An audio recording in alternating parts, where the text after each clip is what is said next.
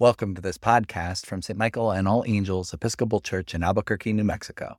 We hope you consider hitting like or subscribe. We hope you will share this audio with your friends and neighbors. Help others know about our inclusive, theologically progressive community of faith. If you'd like to support our ministries, you can make a gift at stmichaelsabq.org. In the name of our loving, liberating, life-giving God, amen. Please be seated. Pay attention to the transitions. In my early days of preaching, that was a piece of advice that my mentor rector gave me. He was talking about writing sermons. And usually a preacher has 2 or 3 salient points to make in a sermon. And the difference between an artful piece of writing and preaching and a wandering mess, it largely depends on what happens in between the points. Pay attention to the transitions. Transitions matter, and not just in preaching. Moses and the people of Israel find themselves in a moment of transition. Our reading today comes from the last chapters of Deuteronomy. Moses is preparing the people because he knows he can't cross over the Jordan with them. His time has come. Another prophet is on the way. And Jesus and the disciples are also in a moment of transition, but sort of the opposite end of the spectrum. This is the first time the disciples have heard as Jesus works a crowd. The first time they've witnessed his public teaching and healing, and they are astonished, the Bible tells us. Astonished. The word in Greek includes a bit of fear. Jesus and his disciples are at the beginning of something new, something powerful, and they are afraid.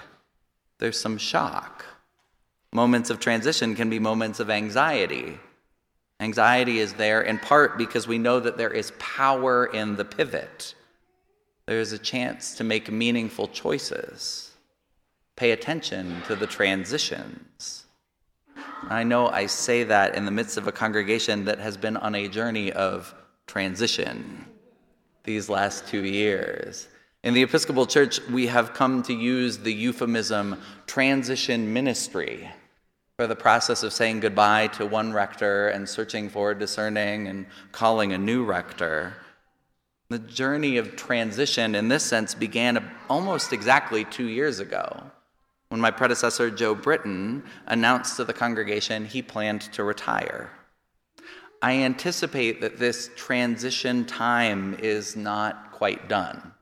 We'll be at this a little while longer as we grow to know one another, as we settle into new patterns.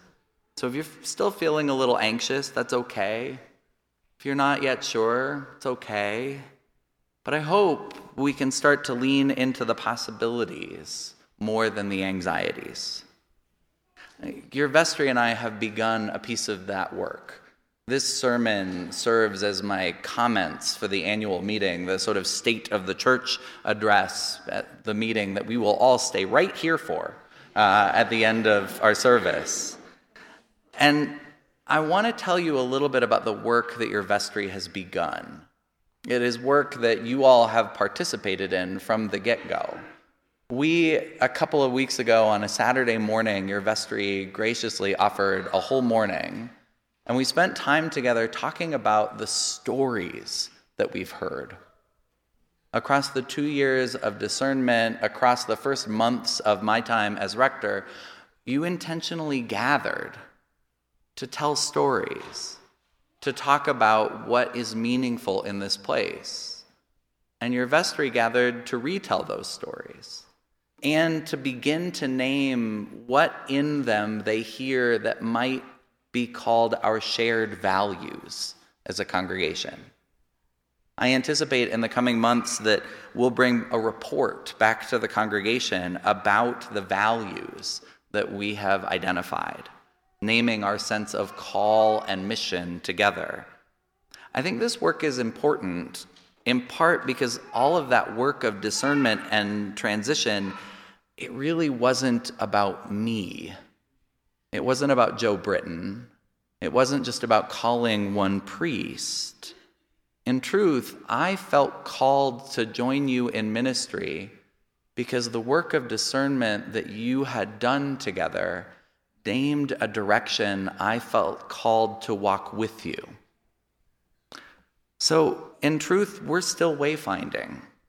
But I hope that in these next months, as the transition continues, there's a flavor of possibility and adventure that is beginning to develop. When Joe Britton announced his departure as rector in 2022, we have to acknowledge we were already in the midst of a transition. We were 2 years into the COVID-19 pandemic, and all of us have had complicated lives since 2020, haven't we? And that's been particularly true for the life of the church. How we gather, where we gather, how we do things virtually, it all shifted. And my remarks at the annual meeting in just a few moments, I'm going to spend a great deal of time thanking people. St. Michael's has been blessed by an incredible team of clergy and lay leaders. And even with the steadiness of the team here, in the midst of this transition, in the midst of all the pandemic changes, all the staff changes in life, there's developed a bit of a sense of precarity. I know some of us feel that edginess in the church. I know my predecessor Joe felt it, even before he told you he was going to retire. In his last sermon and address to the annual meeting, Joe talked about Harvey Cox's idea that we are at an axial moment in the life of the church, a turning point. He said that there was a 1700-year period that Cox called the Age of Belief that was coming to an end. And we've all seen the statistics showing a sharp decline in church attendance, not just in our denomination, but in the Catholic and even the so-called mega churches. Attendance is down. And many of us have a sense of the change here at St. Michael's, not because of this service, because frankly the 9 o'clock service is packed. We are a rare exception, right? But because so many of us have the experience of our kids or our grandkids not worshiping with us, not worshiping at all. We are at a turning point in the life of what it means to be church. And to be honest, I think the verdict is still out about what church will look like on Sunday morning in another 5 years or 10. And St. Michael's has not yet returned to the same level of attendance overall that we saw in 2019, let alone 2009. But I also want to caution. I don't know that those numbers tell the full story. I think those numbers are a little bit slippery, and if we get too focused on just how many people are in church on Sunday morning, we risk a little bit of what St. Paul is talking about in that long section of Corinthians about idolatry. We miss measuring the wrong thing. See, the pandemic and the ability to worship online sped up what was already shifting in the church. There are more people that worship every other Sunday or every third Sunday than there have been in generations past. It's just true. I'm not sure what worship life will look like fully 5 or 10 years from now, but when I look at the numbers at St. Michael's, I get a sense that we are actually growing as a congregation. We're growing. Let me say a word or two about that. Even in this year of transition, we baptized more people than we buried. We confirmed and received a big pack of folks too, one of whom is running for vestry.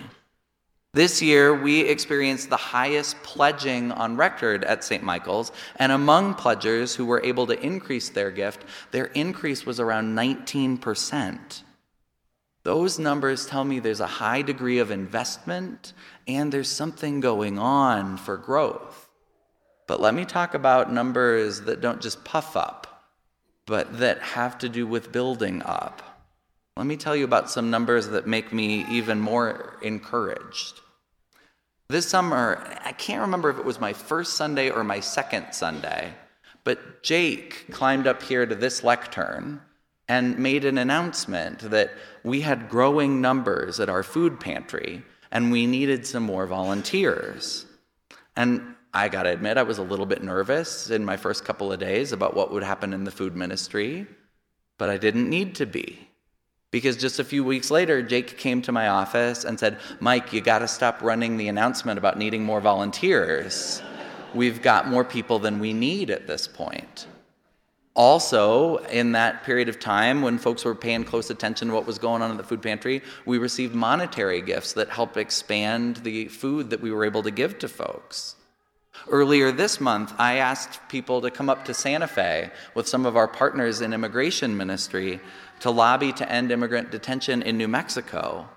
By my count, almost 30 of you made the drive up to make your voices heard. And that was on a slushy Santa Fe Thursday morning. You showed up because you have a sense that our faith is connected to the work of building justice.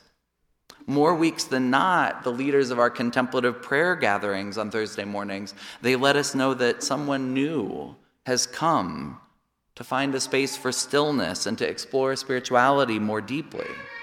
When I recently asked some of our musicians about whether we could expand that contemplative offering with a Lenten evening service a couple of times, we had enough volunteers not just to offer that space twice during Lent, but every week.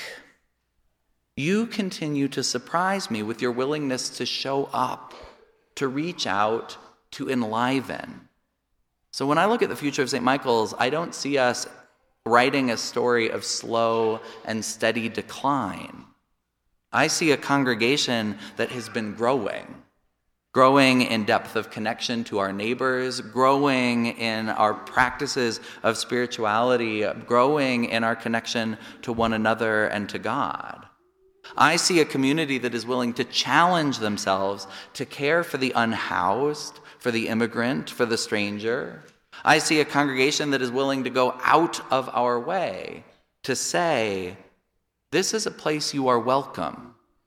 Even if you haven't been welcome in other churches, especially if you haven't been welcome in other churches, you are welcome here. When I look at the future of St. Michael's, I see possibility. And I have a sense that here in Albuquerque, more people are looking for a place of spiritual practice, of authentic community. More people are looking for a place where they can come together and make a loving difference in our world. In these transitional days, and these are transitional days not just for the church, but for the country, for the state of our world, I think we have work to do to invite people to know us and to know this way of love, this way of Jesus that we hope to follow together. We are still in a time of transition in the church. If Joe and Harvey Cox are right, if the statistics generally point the way that we think they do, we are likely to be in transition with what it means to be a person of faith for a while. And I plan to be with you through much of that transition period. I'm eager to join you in the work as your priest, in part because in St. Michael's, I see a church with more imagination than nostalgia. I see a congregation willing to lean into the work of transition, eager to imagine new ways of inviting our neighbor into building beloved community. Transitions are times which may feel precarious. Moments of big change are liminal. They are threshold places where we know that we have stepped out of the familiar, and that can be scary. But transitions are also moments when we can make what may seem like small decisions, but which will determine whether we end up in Chicago or Chimayo. In the transition points, we also choose how we will travel. Will we grumble our way into the promised land, or will we choose to find joy and wonder and adventure? Transitions are times when our vulnerability might even allow the Spirit of God to break through our usual limitations. In church, in life, pay attention to the transitions. Our readings today, yes, they contain some anxiety, but there's also an energy, isn't there? Jesus and Moses are eager for the people to know God is doing something new. Pay attention to the transitions, because in the times of transition, God has a way of breaking through. Amen.